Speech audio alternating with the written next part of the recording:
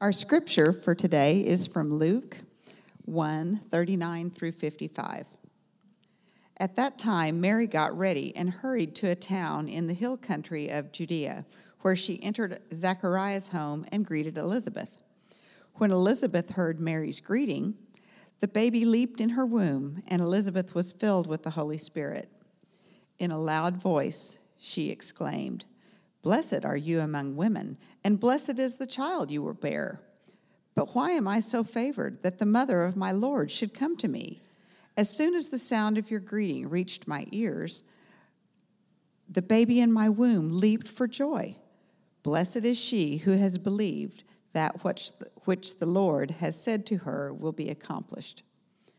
And Mary said, "My soul glorifies the Lord, and my spirit rejoices in God my Savior, for he has been mindful of the humble state of his servant.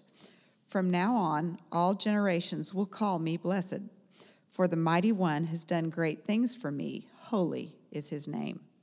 His mercy extends to those who fear him from generation to generation. He has performed mighty deeds with his arm.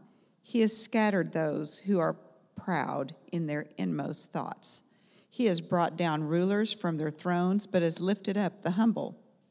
He has filled the hungry with good things, but has sent the rich away empty. He has helped his servant Israel, remembering to be merciful to Abraham and his descendants forever, even as he said to our fathers."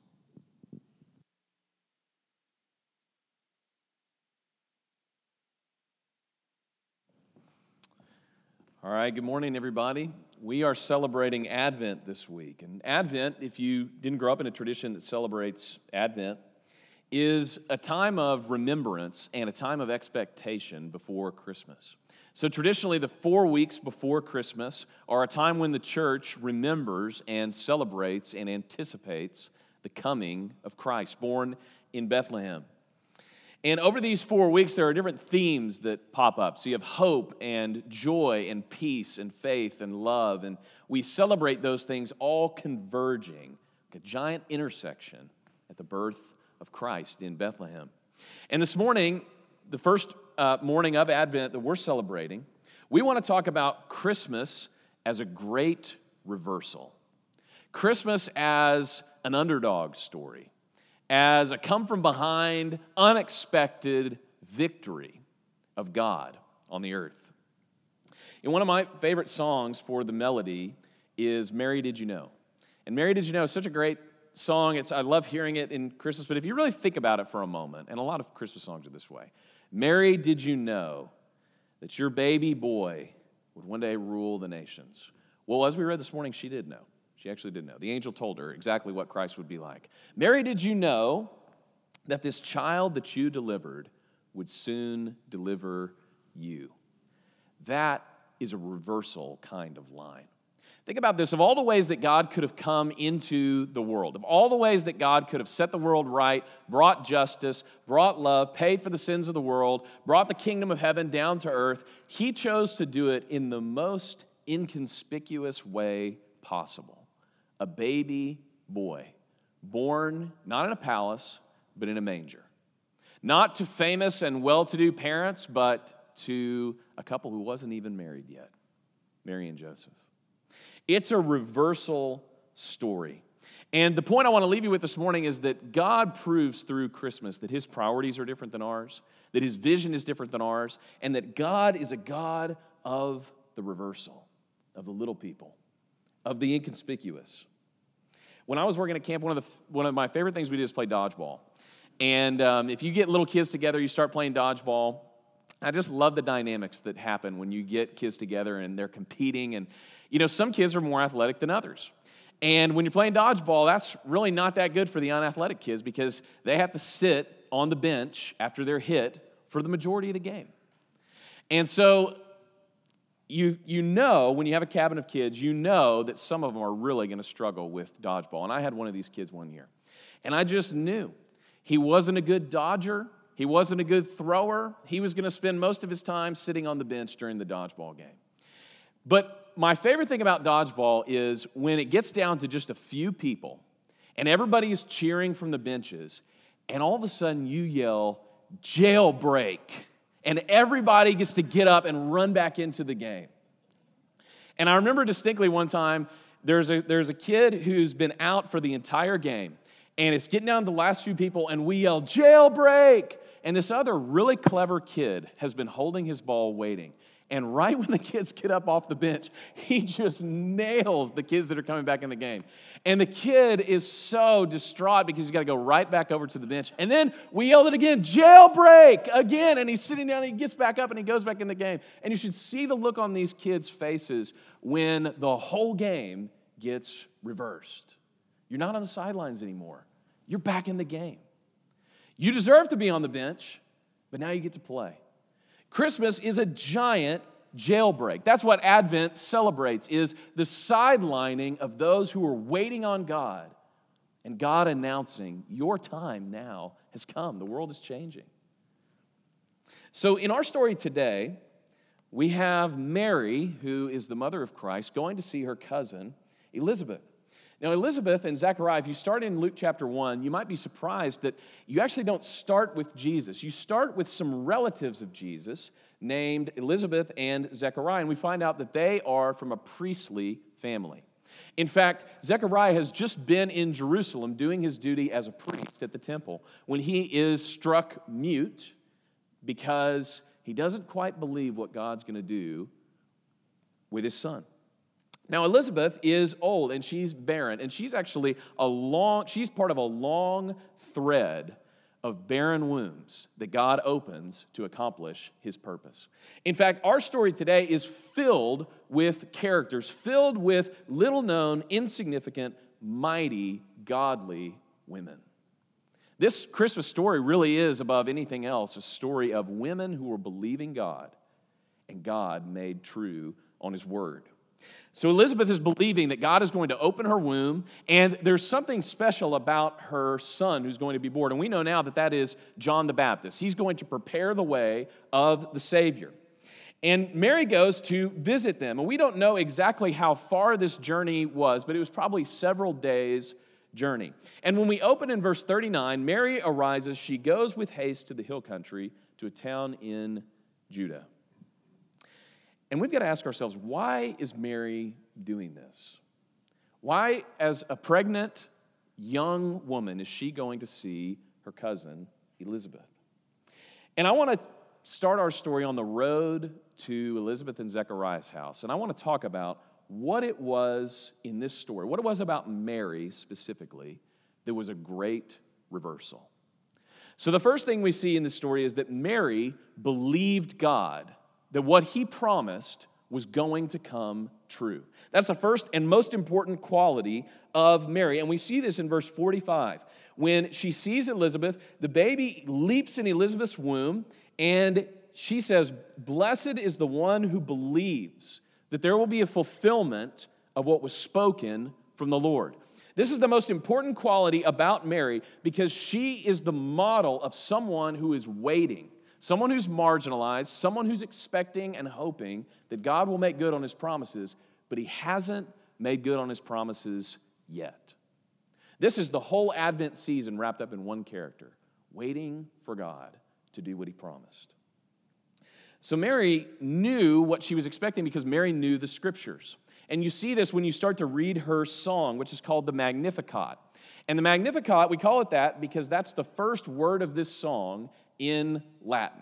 Now, don't ask me why they chose the Latin instead of the original Greek or maybe the English, but it's called the Magnificat, and it is one of the most sung, most well-known pieces of Scripture in our Bibles. If any of you grew up Catholic or if you grew up Episcopalian, I grew up going to an Episcopalian school, and we would sing the Magnificat in Advent because this song is what Christmas is all about.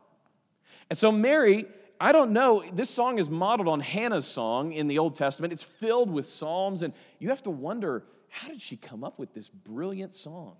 And I think it was because she had a multi-day journey, and she's thinking about what God's doing, and she's composing a little song to herself. She's worshiping God on the way there.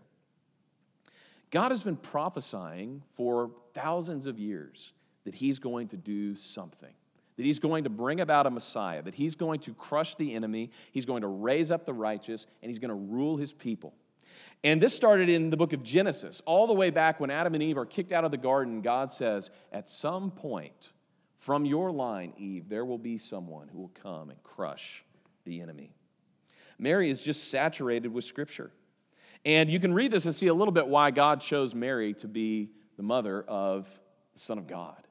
In fact, can you think about this decision? I can't even imagine this. This is hard to think about in human terms, of somebody you would entrust to raise your child. What qualities would you look for in that person? How deep a background check would you want to do? How much time would you want to spend with them? And God chooses Mary, partly because Mary was the kind of person who looked at the Scriptures and said, I believe that God's going to do what he said he's going to do. So she sings in this song all about what she is waiting for God to do. And one of the reminders we have in Advent is that even though Christ has come, right, we're not still in this perpetual Advent. We know what happens on Christmas. But we too are actually waiting for God to do what he said he's going to do. And the way we know what he's going to do is by being in the Scriptures. And so I want to challenge you this morning. Mary was someone who trusted God in what he was going to do in the future. And we are also people who are trusting for what God is going to do in the future. And if you're going to do that, and if you're going to make an effort this Christmas, the first place you have to start is in the Word of God. If you want to know what God has promised you, and he has promised you many things, then you need to know what he says in his word. This is why daily Bible time is so important. It's not so that we can become scholars. It's not so that we can get all the information right and the storylines. It's so that we know what to expect of God. We know what he's promised. We know what he's up to. We know what he's going to do. Laura and I have been doing this by reading Advent devotionals. I brought 2 of them this morning just as a recommendation. This one's called Tidings of Comfort and Joy. And it's by Mark Yarbrough. He's the president of Dallas Theological Seminary. And this one is called Good News of Great Joy by John Piper. And I wanted to read you just part of what we read on Friday. He says in this devotion, these are only 2 pages long, but we start our morning with these to center ourselves on what we're expecting of God. And listen to this. It says, he's a big God for little people, and we have great cause to rejoice that unbeknownst to them, all the kings and presidents and premiers and chancellors and chiefs of the world would follow the sovereign decrees of our Father in heaven, that we, his children, might be conformed each day to the image of his Son, Jesus, and then enter his eternal glory. You start your day a little different when you have that in your mind. God, I'm believing that whatever happens today, all the things I've got on my calendar, all the things that I know I'm supposed to do, responsibilities and requirements, you are conforming me to the image of your Son. God, I'm believing today, I'm trusting that you've said in the end, you will rule supreme over everyone. There will be no injustice, there will be no tears, there will be no sorrow, there will be joy in your presence forever. You start your day a little bit different when you believe that God is going to honor his word. We're living ready each day for what he's going to do. So Mary takes off on this journey, and the first thing is she is believing God. She's expecting God to come through on his word. But the second thing we see in this story is that Mary actually sees the world like God does. This is really important in this song. She sees the world not just as the way the world appears to her, but as God sees the world. And to get to that, we need to understand what God sees when he looks at the world. And so turn your attention to the beginning of this song in verse 47. It says, "My soul magnifies the Lord, and my spirit rejoices in God my Savior, for he has looked on the humble estate of his servants." Notice for a minute who gets highlighted in this song.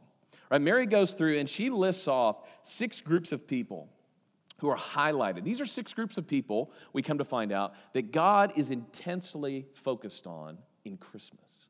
In bringing Jesus to the world, he is focused on his humble servants, in verse 48. Those who fear him, in verse 50. Those who are repentant of heart, in verse 51. Those who are lowly, in verse 52. Those who are hungry, in verse 53. His servants, Israel, in 54. What do all these people have in common? They're cast-offs, they're written off, they're kicked to the curb, they're not respected, they're not valued in the eyes of the world. But every one of these groups of people are focused on by the Lord. You'll see this all through the Bible, that God actually sees the world slightly differently than we do. He evaluates things with a different framework or a different compass than we do. We look for outward success, or we look for outward beauty, or we look for obvious signs of power, but God actually looks at something even deeper. Do you remember in the story of David? David is going to be anointed king. And Samuel gets all his brothers together. And David is the runt of the family. He's young, he's small, he is not impressive. And he's looking at all the brothers, and God tells him, I don't want you to look on the outside. I want you to look at the heart. And while on the outside, David was the smallest, if you've spent any time in the Psalms, you realize that on the inside, David's heart was magnificent. It was surrendered to God. It was spiritually attentive. He was a man after God's own heart. God looks at the inside. Now, you might be thinking, okay, so is this just like a big underdog complex? Is this just God just loves to flip everything around and take the people that are lowly and bring them up high and take the people that are high? And you're like, because that's gonna mess up a lot of things. And then you're also thinking, but sometimes people that are lowly are not devoted to God. Right? Sometimes people that are humble and hungry and all these things that they identify, spiritually, they're no different than anyone else. And what I want to say is that God actually uses an entirely different framework. It's not just what is high in the world and what is low in the world. It's what is high spiritually and what is lowly spiritually.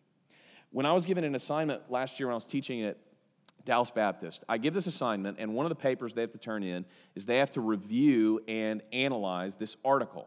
So I'd picked this article, and I'd assigned it, I'd sent out the link, and they're supposed to turn in an essay kind of analyzing this. And I'm reading this essay of one of the students, I'm like, man, this is phenomenal. This is so good. It's really interesting, and they're making a lot of good points, but it's not on the right article. It's just a completely, totally different article. And so I'm writing them feedback on this assignment. And I'm saying, hey, this was wonderful, but it completely missed the assigned topic. You're a great writer. You have great insights, but this is not what I asked for. And I let them redo it because they were a great student. I don't know how. This is one of the things you learn about college students. They can figure out ways to do stuff like this that you would never dream. And they wrote a great paper afterwards. But this is the way that God assesses things. Yeah, that's great. Your success is awesome. Your talents and the gifts, those are awesome. But I gave them to you for this purpose. This is actually what I assigned for people who follow me to be like and to do and to talk like and to act like. And so you can be successful, and there's actually nothing wrong with that unless you think that that's what God loves about you. You can be powerful and charismatic. You can be wealthy. You can have status. You can do all of those things, and that's fine unless you think that those things earn God's approval. Because what God says is, I look to the one who is lowly in heart, repentant, to the one who actually casts their cares on me, to the one who's come to the end of themselves and looks to the strength of my Son. Mary also tells us what God is going to do about all this. So it's not just, blessed are those people who are in this estate. You hear this in the Beatitudes as well.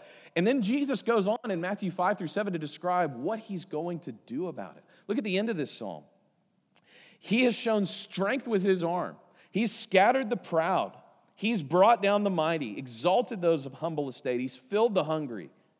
The rich he sent away empty. That he has helped his servant Israel in remembrance of his mercy. He's spoken to our fathers, to Abraham. God is actually active and moving towards these goals in the world. And the invitation of Christmas is you get to be about the things that God is about in the world. One of the most fascinating books I've read in the last few years is a book by a guy named Rodney Stark. And he was a non-Christian sociologist who was basically trying to answer this question. How do you have 12 Galilean peasants, not educated, not powerful, they're following this teacher who dies, and they end up changing the world? How does that happen? How do you have 12 people, and one of them doesn't even pan out? 11 people who don't have anything really to commend them. They get almost everything wrong until after the resurrection. And in 300 years, half of the Roman Empire is Christian. So he's wondering, just sociologically, not doctrinally, not theologically, just sociologically, how did this happen? So he takes off and he does a lot of research on what happened in the early years of Christianity. And he comes up with what I would summarize under 3 headings of what Christians were doing and what it was about their message that went from 11 to millions and millions and millions. First thing, they began treating people like God cared about them. That's the first thing that the early church did, is they began treating people like God treats people. So one of the things you see really early in the Christian, before the empire is even Christian, but in the early church is they practically end infanticide in the Roman Empire because they're picking up so many discarded children. Because they think that those children are made in the image of God. So they begin raising all these kids. Well, that's a good way to increase numerically. The second thing they do is they begin to value the marginalized. And the 2 groups that are most marginalized in the Roman Empire are women and slaves. And they begin to see these people as God sees them. One of the things you'll find out if you read the New Testament is it's the women who are actually bankrolling and supporting and hosting most of the early church. This is really a surprise turn of events. In Paul's letters, when he mentions people, you see him mentioning tons and tons of women. And in fact, one of his letters is about a slave. The book of Philemon tells Philemon to treat his former slave as a brother in Christ. So they begin to treat people like God cares about them. The second thing is they begin treating each other like family. They begin treating each other like family. This is the thing that blows Stark's mind the most. And Stark, I'll tell you, he becomes a Christian after this book. He says they began to treat each other like Christians. They have this weird thing where they call each other brothers and sisters. In fact, they were accused in the early church of having incestuous relationships because everybody was brother so-and-so and sister so-and-so and brother. And people from the outside were like, this is weird. But they treated each other like they were family. They shared possessions with each other in Acts 2 and Acts 4. They began to care for orphans and widows. They began to give up things that they had for other people like you would for a brother or sister or a father or a mother or a grandchild. And the third thing is they began spending their lives like eternity was secure. They began spending their lives like they already knew what was going to happen in the end, so they were free to give their lives to what God was doing. One of the most amazing things is there are some plagues pretty soon after the end of the New Testament. And these plagues wiped out huge portions of the population. We're talking like 20, 30% of people died in these plagues. Now, they didn't have a very robust medical care system in the Roman Empire. But what happened was Christians who knew that their eternity was secure began taking care of the sick. They began risking their lives to be with people as they were dying. They began risking their own health to surround people and make sure that they got the care that they needed. Why? Because they know how it ends. They know how it ends. They know you have a life to spend here and a life in eternity with God. And so they began living their lives like that was true. And the call of Christmas is, you have also been invited to live in such a way that you can be about the things that God is about in the world. The third thing we know about Mary is she answered the call. She answered the call. She hadn't just been waiting, and she didn't just know what God was about. She actually stepped up and did it. So she was living ready, and in Advent, we are practicing that as well. We are ready for what God might call us to do. We are ready for God to move things and shape things and direct us in our lives, and we're ready to follow Him. And an example I always love about this, if you go to Israel, you'll see these really odd-looking groups of people. And they're called the Druze people. And the way that you can spot a Druze person is the men wear these pants that go down just below their knees in the middle. And I remember asking our guide at one point, like, why do they wear those? I mean, they just look like they need a tailor is what they need.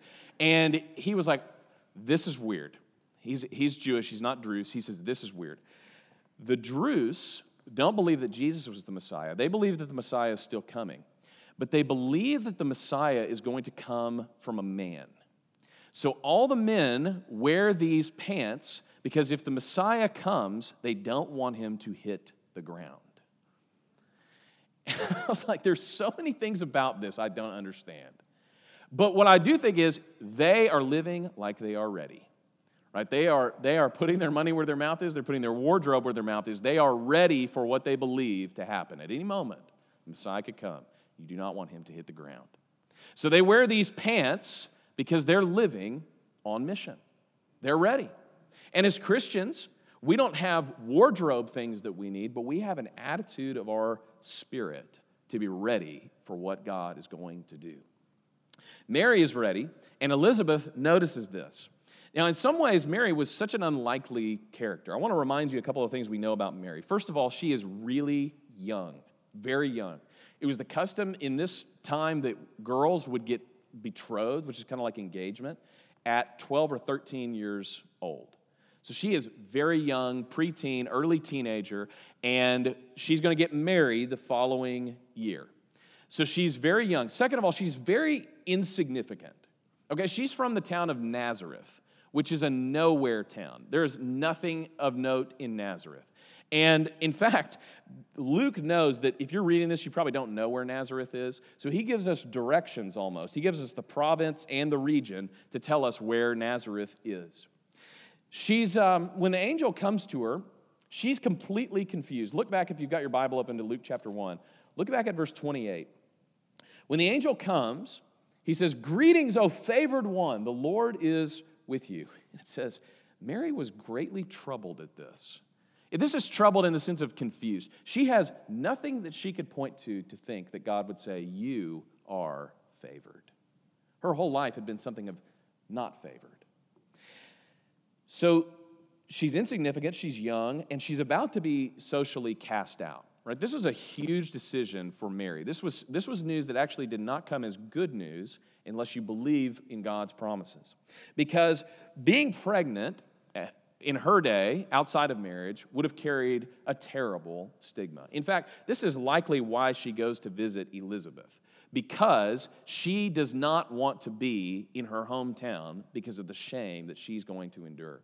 So it says at the end of our passage today that she stays there for 3 months. So right as she begins to show, she goes and leaves town so she can avoid the stigma. We see this in Joseph's story too. Joseph also would have undergone a shift socially because he was betrothed. This is his fiancée. And we know that she is someone who's staking her entire reputation, her entire future, her entire social status, that God is going to make good on what he says he's going to do. If you look back at verse 42, Elizabeth says something really interesting to Mary. Elizabeth is filled with the Holy Spirit, and she exclaims with a loud cry, "Blessed are you among women, and blessed is the fruit of your womb." Okay, this isn't just a generic blessing. This isn't just good for you, Mary. This is a quote from the Old Testament. And I think it is so interesting that this is the thing that Elizabeth chooses to say to Mary. You know, Elizabeth evokes, in this quote, she evokes a long history of women who have served God. Think about Sarah, who is Abraham's wife, and she believes that even though she is getting close to 100, she's going to have a son. Think about Rahab, who doesn't know God, but believes what she's heard, and she hides the spies from Israel in her own town that's going to be destroyed. Think about Hannah, who sings a song just like this one in 1 Samuel 2, who gives her son to the Lord, her only son to the Lord. When God opens her womb, she sends him to the tabernacle to be trained as a priest. But there's actually one other woman that she's referring to, and her name is Jael, and we find her story in Judges chapter 4.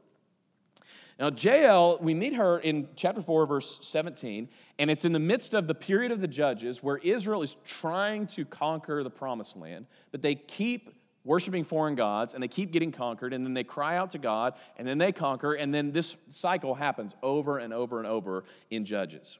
Now, in this situation, the army of the Canaanites is attacking Israel, and Israel is losing, and the military commander's name is Sisera. So Sisera has been routed, and he is fleeing, and it says, "And Sisera came to the tent of Jael." Now, if you're a Hebrew or Israelite, you're thinking this is kind of interesting because Jael's name means billy goat. Okay? Not real flattering. I don't know a lot of young girls named Jael these days, but Jael's name means billy goat. So we've got kind of a rough and ready character entering the story. And what happens is Sisera comes by and Jael says, oh, come by our tent. And what she does is she says, why don't you know what, you're probably pretty tired from all this, so why don't you lay down? Jael's an Israelite. She says, you're probably pretty tired. I'll give you safety, and you go ahead and lay down. And she even warms him up some milk, and there's actually this yogurt concoction that she makes for him. So she's really rolling out the red carpet here for this military commander. And when Sisera lays down and goes to sleep, Jael gets a tent peg and a hammer. And she ends the problem of the Canaanite army. Let's just put it that way. If you want to see the details. I don't know why somebody hasn't made Judges into a Netflix series. It's got everything you'd want. It's got all kinds of intrigue. It's got dysfunction. It's got violence. It's got everything you would want in a good series. So Jael basically takes care of the problem of Sisera, and the judge at this point is named Deborah. And Deborah comes by, and she begins to sing a song as well, and she says, most blessed of women are you, Jael, the wife of Heber the Kenite, of tent-dwelling people, you will be most blessed. So this is what Elizabeth decides to say to Mary. This same word, this same phrase, blessed are you among women, blessed are you, the fruit of your womb, most blessed are you, Mary, evoking this image of Jael. And you think to yourself, what does Mary have to do with Jael? I mean, it seems like a real contrast. And I want to remind you of something that God said all the way back in Genesis chapter 3. He says to Eve, after Eve and Adam have sinned, he says to Eve, your seed and the serpent's seed are going to be at enmity for a long time. And the seed of the serpent is actually going to reach out and strike someone from your line, but he is going to crush the head of the enemy.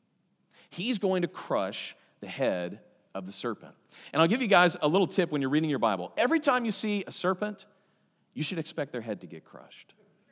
And every time you see a head being crushed, you should think of Jesus triumphing over evil. And so what Elizabeth is saying is going all the way back and saying, what God promised then is happening now. Mary, you're a serpent crusher. You are someone who's taking part in what God is doing, triumphing over evil, pushing back darkness, crushing the enemy by carrying this child, by mothering him. And we know that this was not easy for Mary. Think about her standing at the crucifixion. This was not easy for Mary, but what she was doing was shepherding, being faithful, leading what God had done to crush the serpent forever.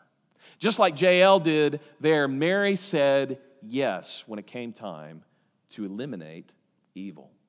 She aligned herself with God. She was doing His will. She was pushing back evil in the world. So the application for this morning is God is still doing these things. That's why we celebrate Advent. It's because we're reminded that God wants to do the same things in you. He wants you to know what He's promised. He wants you to be ready, and He wants you to step up when He calls you into His service. So are you living ready? Are you living like God's going to make good on His word? And the real challenge for us this morning is, are you ready to be reshuffled? To have a reversal take place in your life? Are you ready for Christmas to be something that isn't just the continuation of the status quo, but is part of the process of God transforming and shaking up the world? You can be strong in the eyes of the world, or you can be weak. You can be materially rich or poor. You can be famous, obscure, infamous. But the message of Mary this morning is your value comes in what God says about you. That's the reshuffling that's taking place. Your significance comes not by what you've done for God, but what God is doing through you. Your worth doesn't come from anything external. It comes from what somebody else came to do for you. Somebody who was born in a manger. As Mars and Josh come up, I'll leave you with this. Christmas means reversal. It means we live differently. It means our priorities change. It means we see the world the way God does. And J.R.R. Tolkien, who wrote The Lord of the Rings, was writing a letter to his son, Christopher. And he's describing this concept. And in the letter he says, all of a sudden I realized exactly what it was, the thing I'd been trying to write about and explain.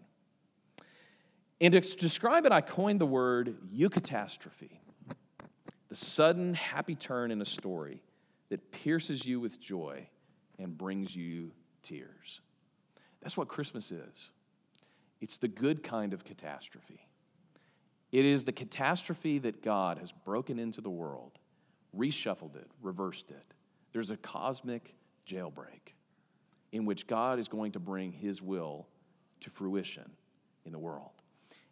And the question we ask at Advent is, are you with him? Are you believing it? Are you ready for it? Are you living on mission with what he's doing? Let me pray. Father, thank you for this morning and for your word, for your people, for the opportunity to worship you. Lord, we want to be a part of what you're doing. Give us eyes, Lord, in the next few weeks especially. Give us eyes to see people and things and events that you're calling us to step into. Father, give us a heart that looks towards things spiritually, that looks at the heart, that looks according to the way that you see the world. Father, retrain us to match priorities with you. Lord, help us not to be distracted.